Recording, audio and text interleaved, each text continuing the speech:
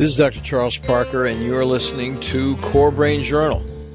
It's a place where I connect both fresh discoveries and interesting different perspectives from advanced mind science with the realities of real people and everyday life down on Main Street.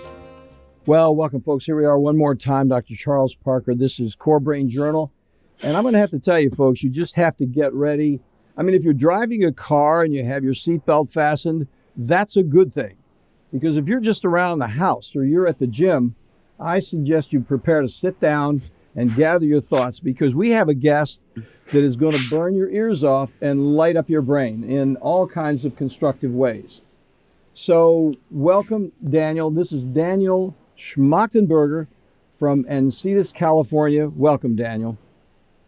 Thanks for having me. Really appreciate you coming on board. I'm going to introduce him, and then we're going to hear a lot more about who he is and how he's thinking about the evolution of mind science. So Daniel Schmachtenberger is the consummate polymath with a background in systems science and human behavior, and is the founder of the Emergence Project. He's the anchor of the scientific team, as well as provides the vision behind the neurohacking movement at neurohacker.com. Now, some of you out there are saying, okay, guys, what is this whole neurohacker thing? I'm going to pass that one over to you, Daniel, and tell us a little bit about yourself and how you got into the whole neurohacking movement, please. So, neurohacking pretty much means applied neuroscience. How can we work with various technologies and modalities to increase various aspects of mind-brain function, cognitive and psychologic function? And widely, it is technology agnostic, meaning whether we're talking about biochemical technologies or whether we're talking about neurotech kinds of technologies like transcranial stimulation, transcranial ultrasound, transcranial magnetic deep stim, TDCS, TACS, any of those kinds of technologies, or whether we're talking about brain training via neurofeedback or any other kind of brain training, or whether we're talking about genomic solutions in terms of either modulating gene expression or CRISPR technologies, or psychotherapeutic or any kind of personal development technologies, anything that is affecting the mind-brain system and the associated physiology environment systems that can optimize human experience and human capability, we're interested in. Well, Daniel, I'm glad that you summarized it so succinctly, but you just covered the entire field of mind science in about 2 sentences. I think it's amazing that you were able to do that. But I like the idea of technology agnostic, because you're saying let's be inclusive. Let's not get all of our ducks in one row. Let's think about these in from a complexity point of view. And you and I had an opportunity to speak about this earlier. And I think that whole thing of complexity systems, if you could talk a little bit about that and how pulling these disparate ideas together might be constructive. Yeah, when the field of psychoneuropharmacology started, complex system science was not well developed, wasn't really developed at all. And so our best scientific methodology was still variable isolation reductionism. So we're looking specifically to try and understand what dopamine does, or what a particular molecule that affects some part of the dopamine system, a presynaptic dopamine agonist or a dopamine receptor modulator, or, some particular part of it, what that does. But that means we're trying to understand one part in isolation of the rest of the whole, and to be able to do clinical trials on that appropriately, we're kind of averaging everything else together. And then we see, do we get some kind of statistical lift beyond placebo? And if we do, then that seems interesting, even though that bell curve has people getting significantly different experiences on opposite ends of the bell curve. They're obviously attributable to other things, right? The way that one variable is interfacing with the rest of the system. And so complex system science allows us to look at a lot more variables, a lot more complexly, and look at their interactions and their synergies. Synergy defined as the behavior of whole systems that is unpredicted by the behavior of the parts taken separately in isolation. And so one of the problems when we are trying to isolate variables is the synergies between variables get missed. And this is why And the way we've practiced medicine, where we have gastroenterology, neurology, oncology, etc., all the diseases that start in one system and move to another system, right? Issues that start in the gut cause mucosal barrier dysfunction and end up causing neurologic issues. Because they're between systems, we end up missing so much of the pathology, of the pathoetiology. And what we find is also in radically complex systems, everything to various degrees interaffects everything else. So we need to study that, the causal interactions much more complexly. We also get causal recursion, where one thing can affect another variable, but then that variable can in turn come back and re-affect that variable, both either in a regulatory capacity or with positive feedback loops. And so obviously when we look at the success of psychiatric medicine for all kinds of diseases currently, compared to what a system that was truly adequate for addressing them would be, we have a huge delta. And the fields of integrative psychiatry, orthomolecular psychiatry, interdisciplinary approaches to mind-brain science have started to look at a lot more variables, right? Rather than just give a in-chain neurochemical modulator in the form of a med, look at why did that chemical get off balance in the first place? And really, was it just that one chemical, or is it a whole set of things that got out of balance? And did it originate in an inflammatory condition, in a gut condition, in a psychological condition, in head trauma, right? And then we also start to see that not only are there a lot of variables that are involved, but there are different sets of variables for different people. And this is where we start to get towards personalized medicine, and then personalized psychology, psychiatry, and personalized development.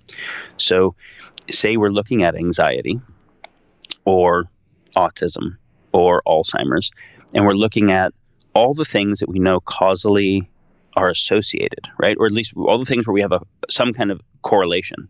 And so we'll find maybe heavy metals are actually statistically meaningfully correlated with this particular kind of neurodegenerative disease. But so are other forms of organic toxins, right? Organophosphates, VOCs, maybe microbial imbalances in the mucosal system, maybe parasitic infections, maybe subclinical humoral infections, maybe methylation disorders, maybe certain kinds of psychological disorders. You see, all of these things are correlated, but not one for one, which means they statistically correlate. They probably have a causal influence sometimes, but not all the time, because that represents one pathway of deviation from homeostasis that can lead to pathophysiology, that can lead to some set of symptomology occurring.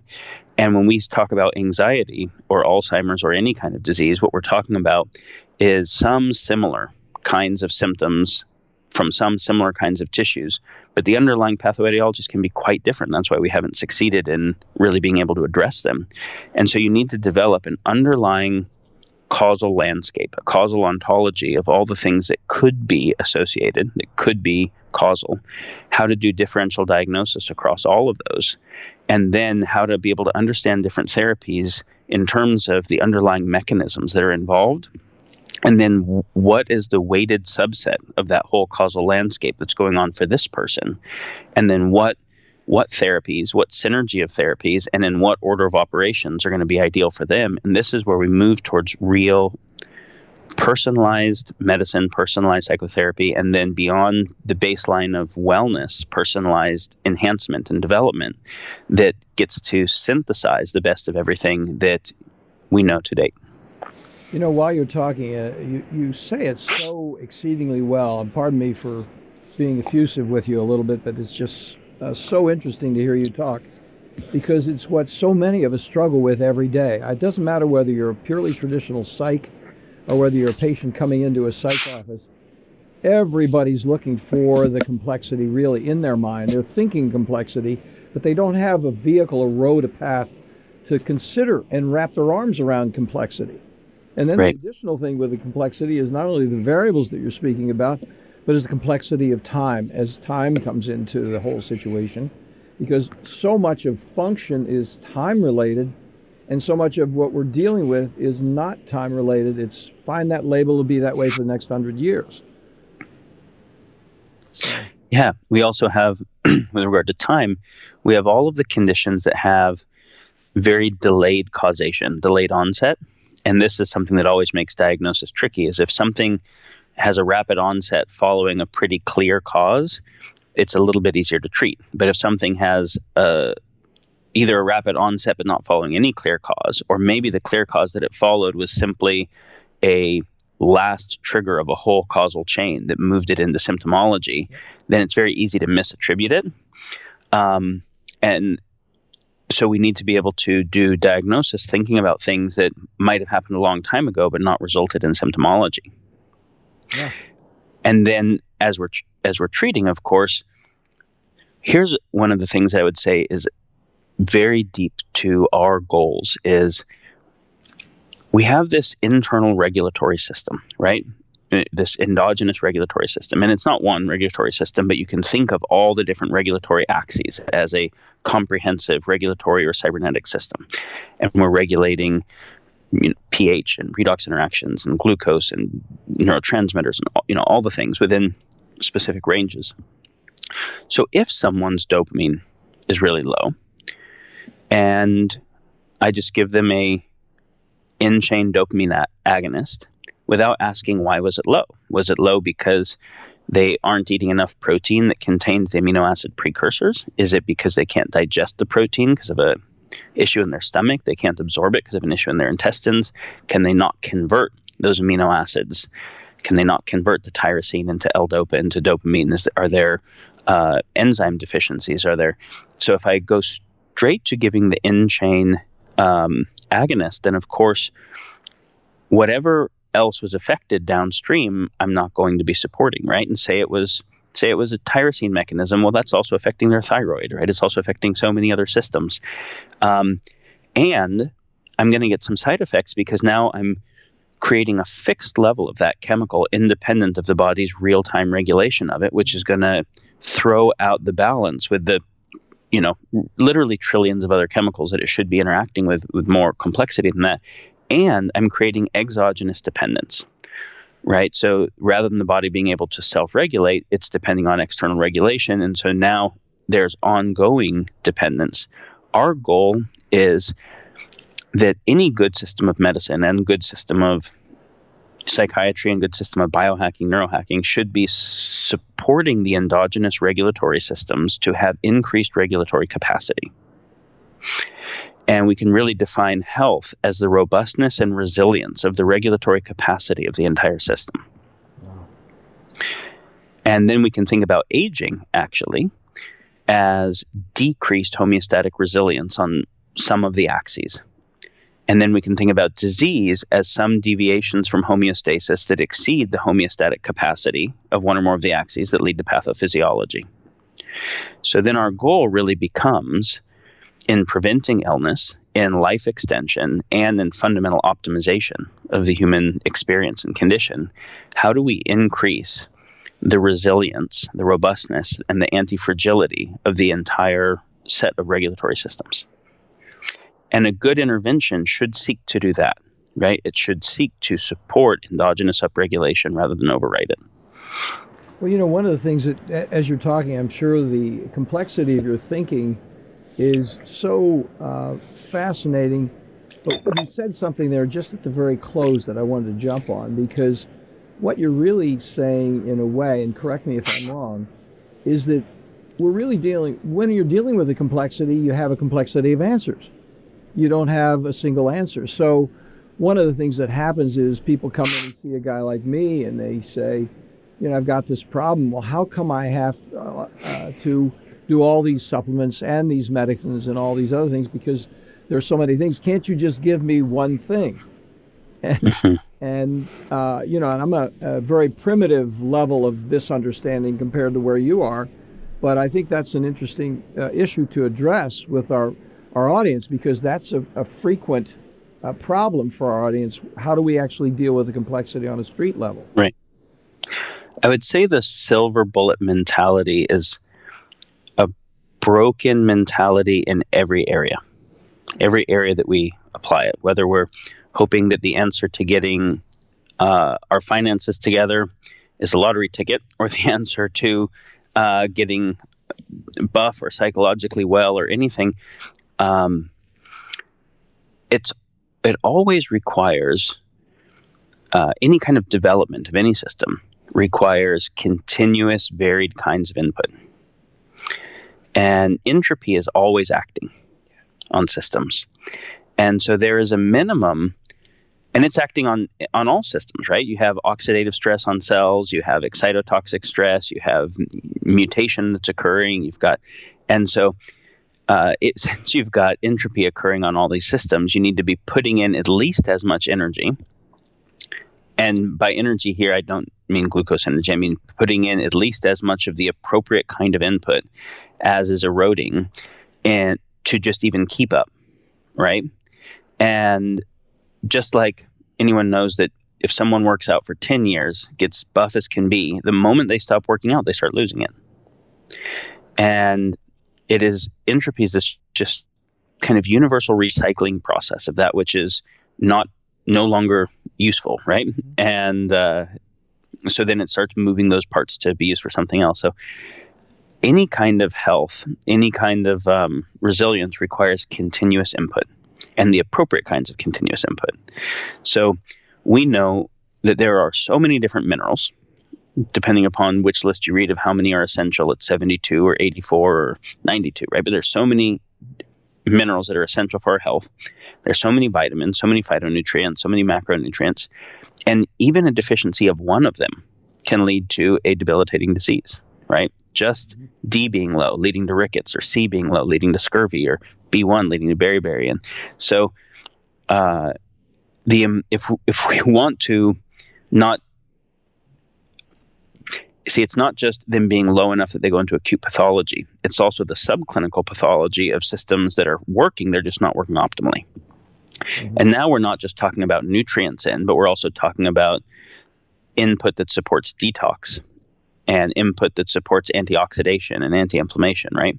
Which is not a nutrient per se, but it is part of what's going to support system regulation. So yes, I would say that anyone who wants to be really healthy and vital and optimized has to take full responsibility for what that means, not expect that there's a very easy doctor solution or a single kind of solution, and just embrace that as the physics of the universe. I mean, that is so absolutely true. I mean, that is what we deal with. Either we're going to deal with the complexity now, and some of us may be interested in how do we package the complexity, because people do have to understand the complexity. They can't just go out and shotgun the complexity, because that absolutely won't work. It has to honor the integrity of the system in some constructive way. And even though there is a complexity involved, that the integrity of that system has to have somehow be packaged in a way that the person on the street can actually, what's a good systems approach to that particular problem. Right. When I think what you're doing with the podcast here is offering people education so that they can feel more empowered in what are likely appropriate avenues for them to dive deeper into. What we're seeking to do over at Neurohacker Collective is, we're developing specific technologies that can go direct to consumer right now. We're developing more that might not go direct to consumer, but be mediated by some kind of therapists. But what we're really looking to do long range is a platform that allows us to integrate all of the kinds of complexity, personalize them to an individual and their goals, and actually make the interface very simple for them. Mm-hmm. And so if we can collect all of people's biometrics, from their genetics to their clinical chemistry to their quantified self, sleep tracker, motion tracker, whatever, we can take all those biometric data pieces, and we can take psychometrics. We can do cognitive assessments that look at various aspects of cognitive function, and psychographic assessments, psychoanalytic assessments.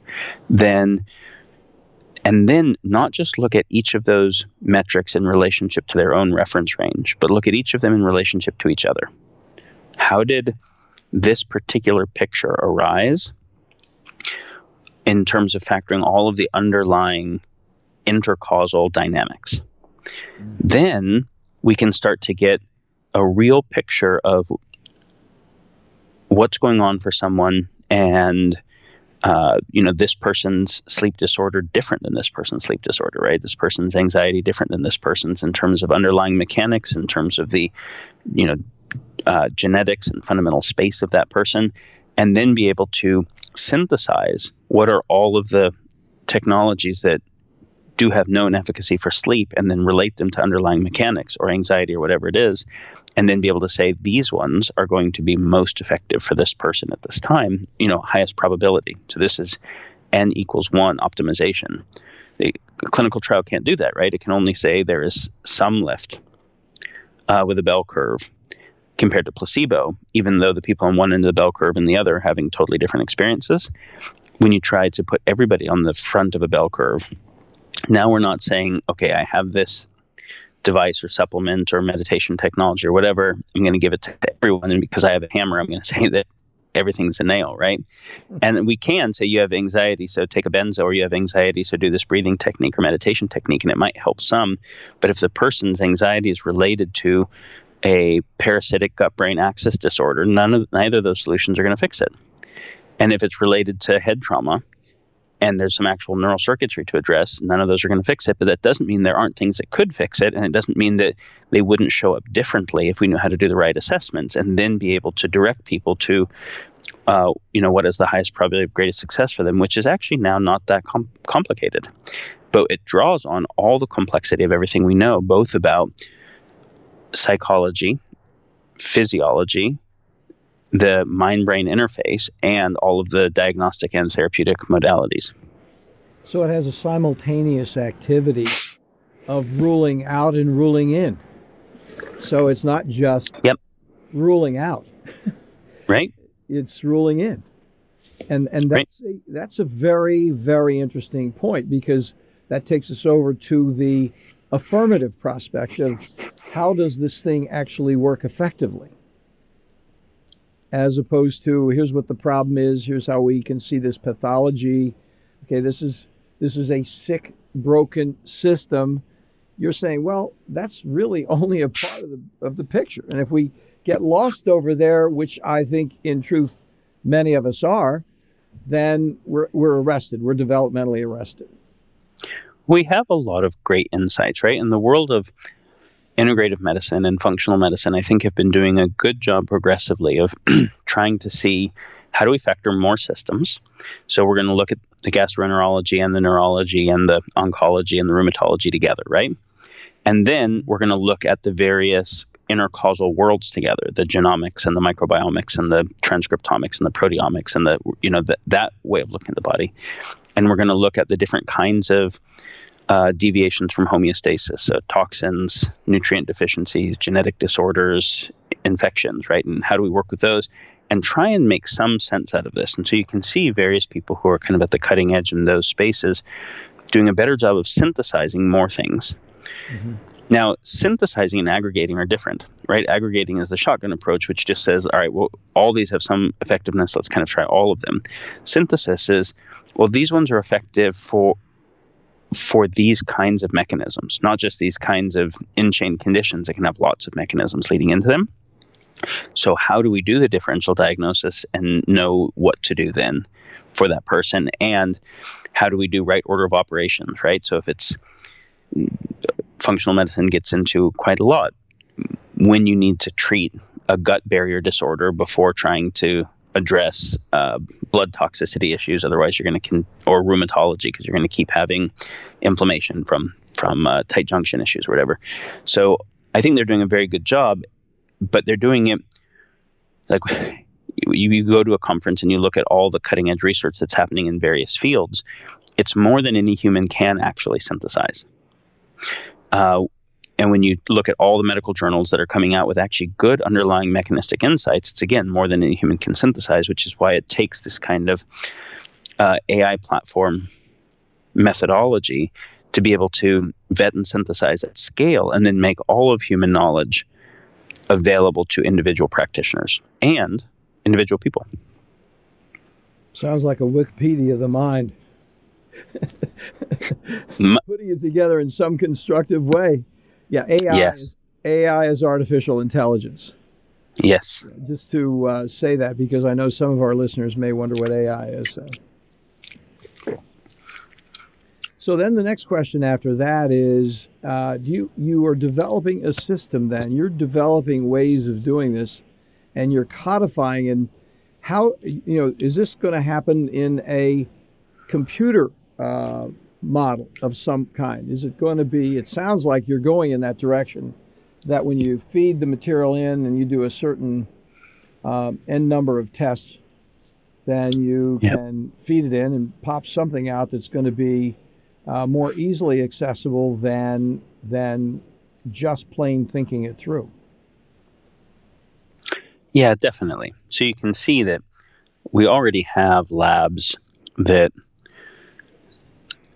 automate some of the suggestions based on kind of standard protocols from what they see in the lab. So you get the lab back, and you have, depending upon, say you're doing a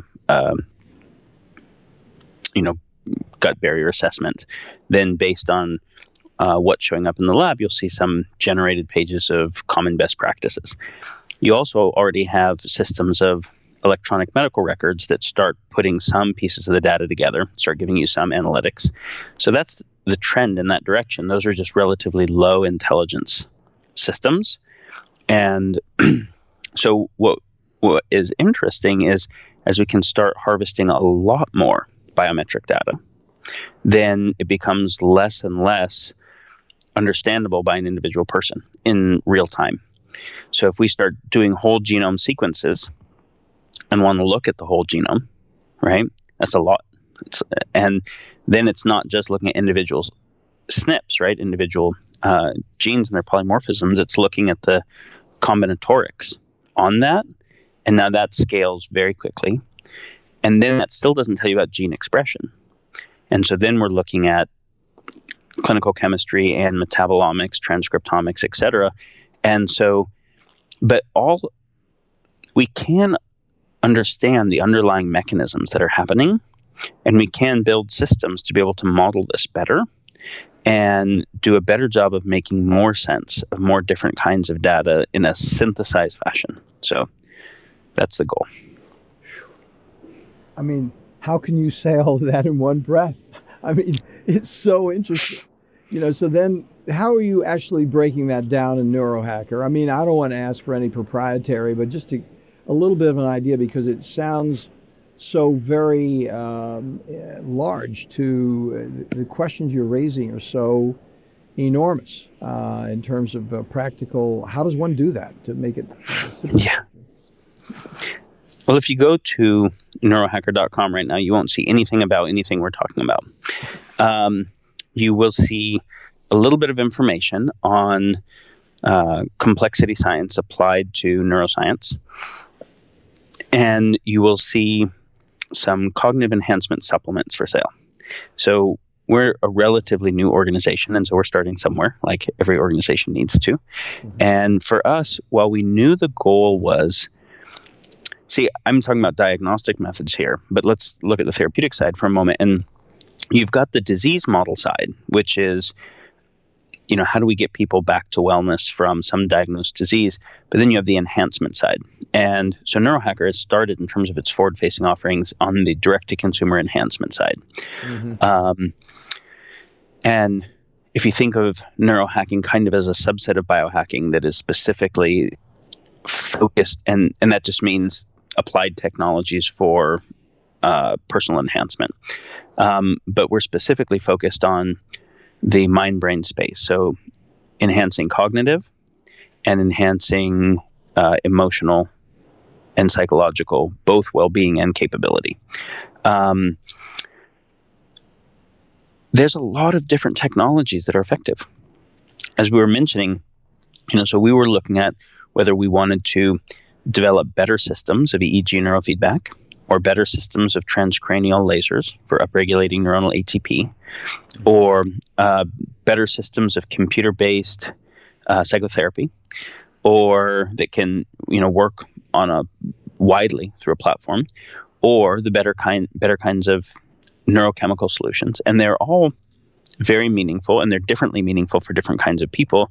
And so our goal was, to synthesize, to be able to have a space where if someone had a goal, no matter what the goal was in the psychoneural and no matter what the underlying physiology they had going on, there could be a best synthesized resource for them. And so we started in the nootropic space of cognitive enhancement because we'd worked in that space deeply, and we knew that we could do very potent life-enhancing things for people that were not currently available on the market. And we could do that easier than we could build this AI system. And so this was and then, from there, a whole line of direct-to-consumer biochemistry. So specific kinds of nutraceuticals that we didn't see on the market anywhere else, because we're working with this complex systems framework of not trying to say, all right, we have a sleep med and we're working with GABA or melatonin or, but what are all the things that are involved and how do we upregulate the endogenous circuitry? And obviously to do this at full scale, we need to be able to do it in a customized fashion. And that's what requires this underlying system. So we're starting with not customized, but center of the bell curve, very effective for most people.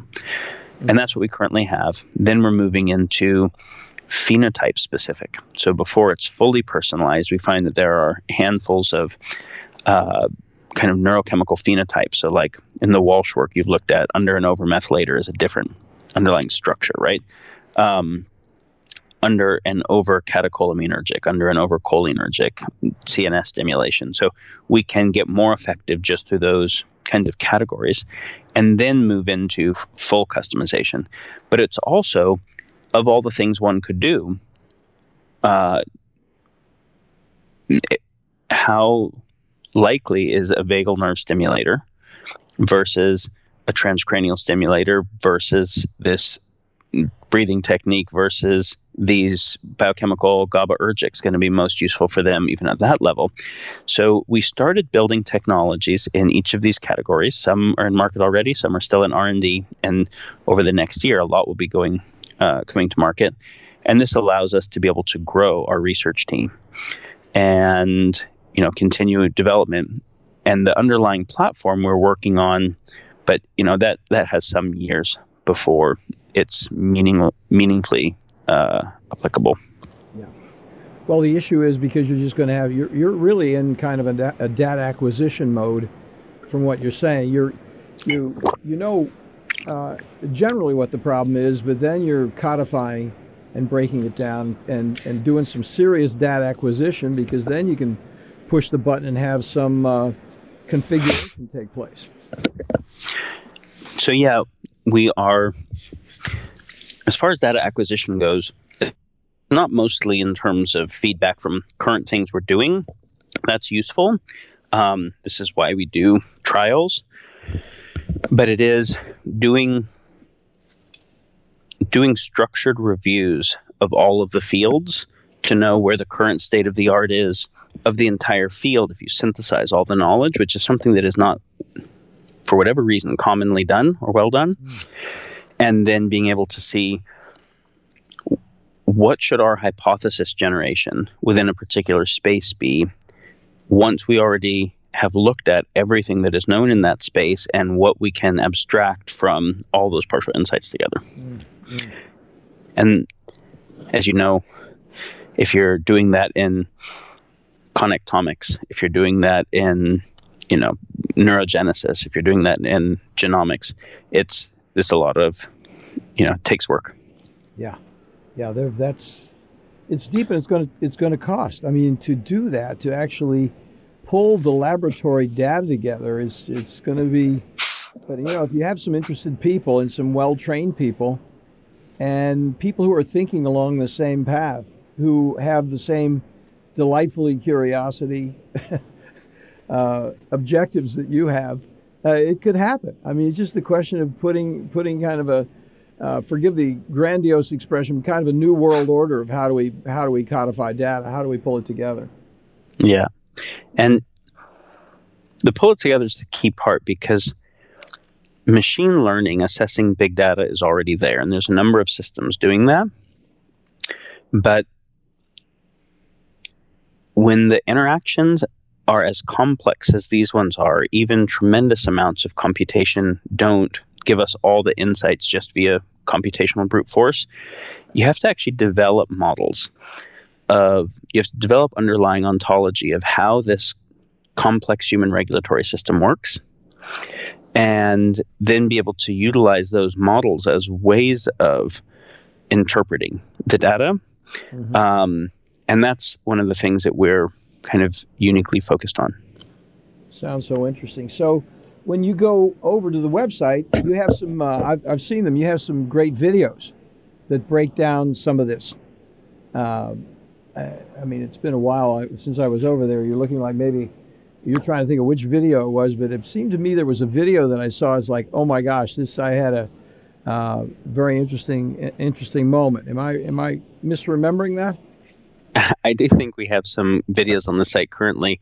I don't know that we have any speaking about the future of, say, diagnostics or interpretation like this, but we do have ones that are discussing why a system science approach is needed, and then some of how we came up with this particular cognitive enhancement chemistry from a systems theoretic perspective.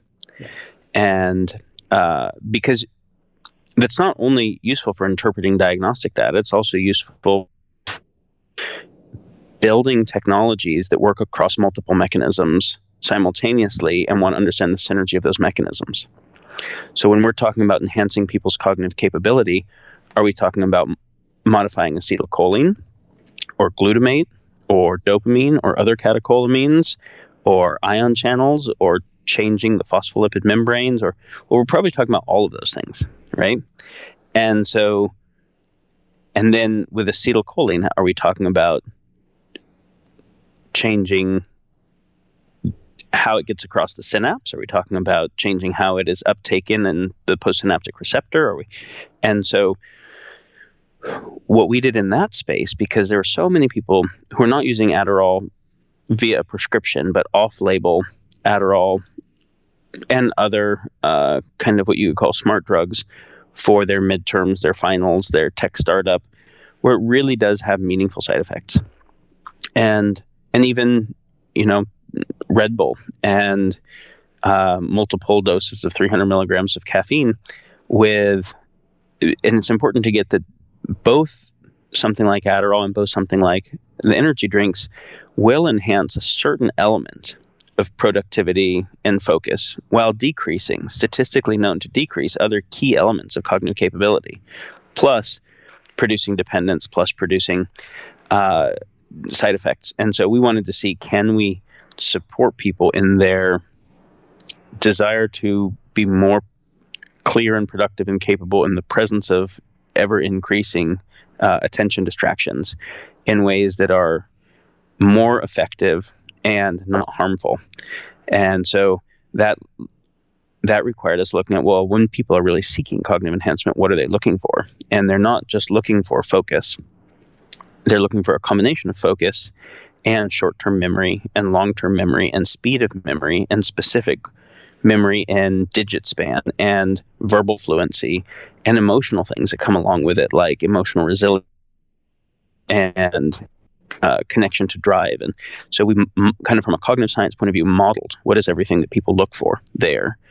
And then we looked at what is everything known about the underlying physiologic pathways known to correlate with each of those subjective states and cognitive capabilities. Then there's chemistry that affects all of those pathways, and then start our design process from there. So that's, a systems theoretic perspective works both on a applied design science and a interpreting diagnostics in both of those worlds.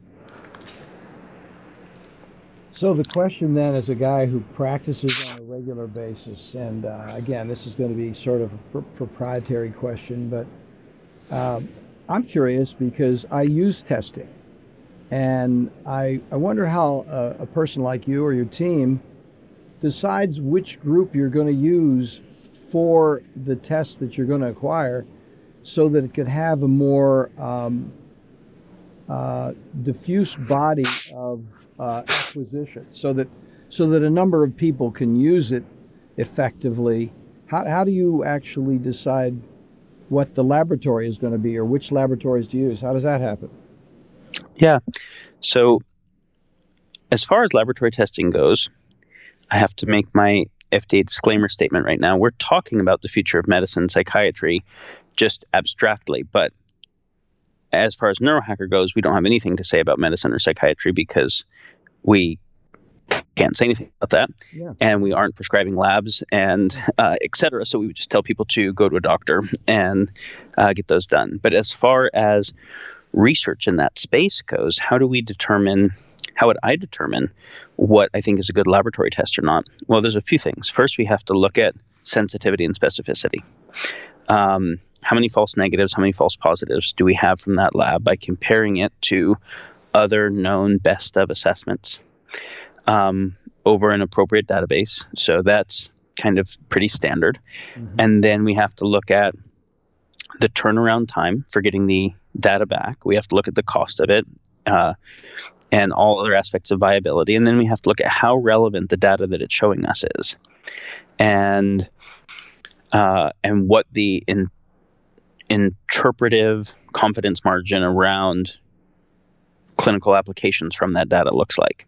Mm-hmm. And so, if we're doing parasitology and we really were just interested in, do we see the parasite, right? But if we're doing some immunology connected to parasitology and we're running CD57 to say that someone has Lyme's disease, but we know that it's not actually specific to Lyme, it could be all kinds of infections, then a CD57 for me means some kind of humoral infection usually, and that's about all it means, right? So I can use it as a indicator along with many other indicators for a complex set of assessments, but I have to be careful about how I interpret that particular metric. Mm-hmm. Now, as far as the platform that we're interested in, we want to make a platform that can upload any tests, right? So whether someone's comprehensive stool lab is coming from doctor's data or Genova or whatever, right? If the sensitivity and specificity is known to be high enough to have a meaningful confidence margin, we want to be able to upload any of them and be able to run data interpretation across them in the future. But it's also important to know that I'm very passionate about developing diagnostic technologies further. Because when we want to do complex disease case solutions in particular, mm-hmm. I want to look at all of the inflammatory markers, all the autoimmune, all the rheumatologic markers, right? I want to look at all of the kind of nutrient markers. I want to look at all the genetics that I can see. I want to look at all the clinical chemistry, because it ends up being that even some of the more obscure things show up and that you wouldn't have thought to be associated show up in many of the difficult cases in non-obvious ways. And so to even say order of operations of which diagnosis to do first, which to do later, I'd rather get them all cheaper, all more reliable, and be able to just do a lot more data on everybody. And so there are kinds of technology that could make that possible, like being able to do metabolomics on mass spectrometry could make metabolomic assessment very cheap in the near future, right? Across 2,500 metabolites, be able to continuously run those. Things like, single drop of blood on a technology like GeneRadar is getting very interesting. And the next step beyond that is, I think, laser interferometry, where we can test a number of elements in the blood just through scattering patterns, diffraction patterns on laser light going in. You could imagine if that technology got very far, that we could be testing all of the biometrics nearly continuously, running big data on those, and you can imagine how much we could learn. So those are things that we see in the future of medicine. See, that's an amazing picture, because what you're talking about is measuring, the things that you're measuring are phenomenal, because you're actually talking about all kinds of different pieces of the body, so to speak, anything from excrement to urine to mouth swabs to, there's a lot of biomedical variables in that whole situation that you were talking about, many of which I don't know about myself, because I'm just a commonplace practitioner. While I'm listening to you, I'm amazed, because I'm thinking of my own self-discovery process while I'm listening to you, and how I was going along thinking, hey, this really worked, but then it didn't work. So then I went into another level and say, oh, this works, but hey, here's another place with this new thing that I learned,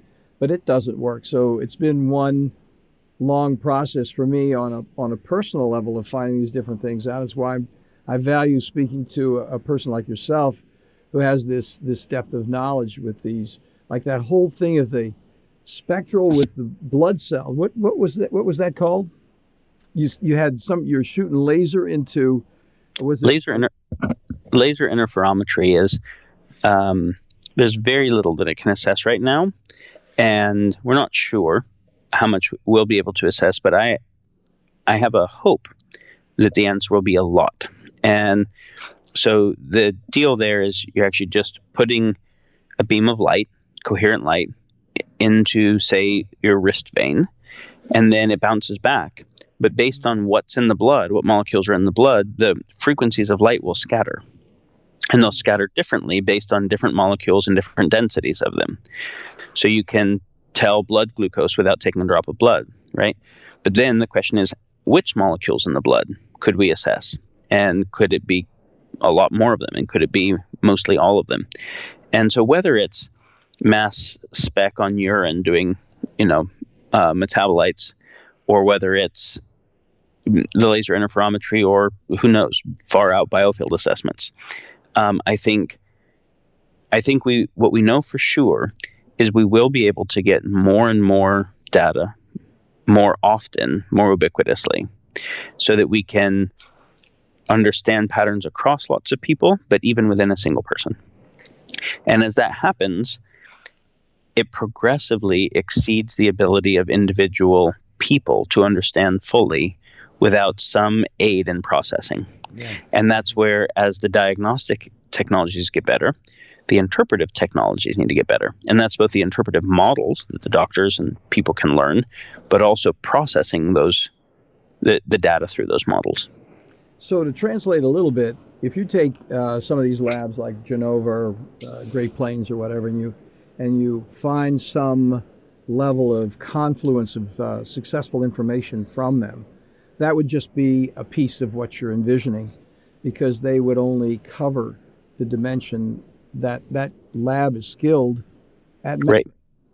Right. And so you have to then have a number of different, you have to have not one module, but you have to have several different modules that's just going to be worked up, and you have to figure out how to integrate and synthesize those modules into one I shouldn't say one answer, but one series of answers. Right. So I'm not a doctor. I'm a researcher, but I've worked with a number of integrative doctors on difficult, traditionally incurable cases, and so we looked at what are all the things that the literature knows is essentially correlated, and then how do we assess for those? And that would look like I would have a relationship with one lab to test mycoplasmas, and another one to test viruses, and another one to test parasitology and protozoas, and another one for the best rheumatology, and other ones for scans. And that was actually usually several different types for different kinds of brain scans, and other ones for mucosal barrier function, right? And other ones for mold and biotoxin information, other ones for environmental toxins. And so what that means is that's just so burdensome on the clinician and on the office staff to have to set up all those relationships and send them different places and spin the blood this way and et cetera, that we really need the field of diagnostics to get fundamentally better. Otherwise, some diseases are incurable that aren't really incurable simply because what it takes to figure them out is too hard. That is so true. We see that every day. I mean, the whole spectrum of how you actually just get the test taken care of. It requires, forget managed care and answering it to myriads of people in managed care with high school educations. The thing below that is, how do you just fill out the paperwork and get the laboratory information back to pull it together, and then how do you spend the time to put it together and get and put together a program for a person? Yeah, it's right. It's definitely difficult right now. While you're talking, I was thinking about an experience I had with some really interesting neurofeedback people when I had the office up in D.C. doing near-infrared hemoencephalography. When you were talking about that particular technique, because even now, and people out there need to know that you can put a band on and shoot red infrared spectrums, near-infrared hemoencephalography. You can shoot it right through the skull, have it bounce out, and get readings on what's going on with the oxygenation in the prefrontal cortex. Yeah. And that's there. That's here right now, and it's not difficult to do. I mean, the technology is pretty doggone simple to do. To acquire, I should say. It's true. Well, yeah, I mean, that FNIR technology is pretty simple, easy technology. And EEG is becoming simple enough that home EEG units are actually meaningful data sources. Mm-hmm. And home HRV units are good. And so this is what... HRV, what's the HRV? Heart rate variability. Okay. Mm-hmm. And so which is a major indicator of autonomic nervous system. And so this whole field of what we call quantified self, the various kinds of devices that allow self-measurement, I think is going to be a huge part of the future of medicine, where people take more and more responsibility for their own well-being. And this means that already people have the ability to buy their own supplements and do a number of their own therapeutic modalities, but they also then need to be able to track, right? If they really want to understand what's going on. And so I think both of those are increasing. Yeah, track it over time, because then they're going to be able to do that assessment, and then that'll be somehow hooked back to your database of, hey, it's working, or no, it's not. And if it's not, what do we do next? So this is in the dreaming phase for us in terms of all the things that platform will be able to do. But we do hope that it gets to the place where we can do the kinds of complex data processing we're talking about. And included then is, if there is data missing that we would need to be able to figure it out, that we can actually recommend what kind of diagnostics people get. We could recommend doctors for them to go work with in a network. But we could also be able to recommend which of the home assessment technologies are best from vetting them, so that we're empowering people to have more ability to participate in their own well-being. Now, that's a reason for all of our listeners to go right over to Neurohacker and get hooked up immediately, because they need to be on your list right now. Because if you then have next week or next month or next year some way of beginning this process of measurement that you folks have signed off on, that you think is going to be valid and useful, then they need to be there. I mean, our whole audience, ours is a small audience. I mean, there's a bigger audience out there that's curious about this, but I think anybody that ever listens to this should be just immediately hooked up with Neurohacker. I'm quite enthusiastic about having had the chance to speak with you, because what you're talking about is where I think so many people want to be, but don't know how to get there, myself included. I think, it's such an interesting place to be, and to even envision the possibilities are there, because the mind has seemed, completely out there. It's just, we can't even talk about it. It's just over our heads, nothing to talk about, all these different things. IgG is still complex. And as mundane as that simple test is, a lot of people, it's a belief system to some. It's this Galileo moment. The sun is rotating around Rome. I know it is. I can see it is. So we don't need to worry about that. And that is what's going on. So we really do have to close, Daniel. I know you're a little bit under the weather, and I can't tell you how much I appreciate you taking the time to join us here and be with our audience. I mean, this is going to be one of our most outstanding interviews, because why? Because people are going to have to listen to it more than once. Because you are so deep and so interesting that people are going to share this and really be interested to learn more from you. So thank you very much. I appreciate it. Dr. Parker, I have so much respect for what you're doing, and it was a real honor to be here. Thanks for listening to Core Brain Journal. We're working every day behind the scenes to bring you reports that connect research benches with those street trenches. Here we share the complexity of mind science because, as you know, details really do matter. One of the most pervasive, misunderstood challenges is how commonplace medications, like those written for ADHD, are used so regularly without clear guidelines. If you think you'd like more specifics, take a minute to download my 2-page PDF packed with video links and references on the absolute essentials of how to start ADHD medications. They're easily available at corebrainjournal.com/start. Thanks for listening. Do connect and stay tuned. Together we can make a difference.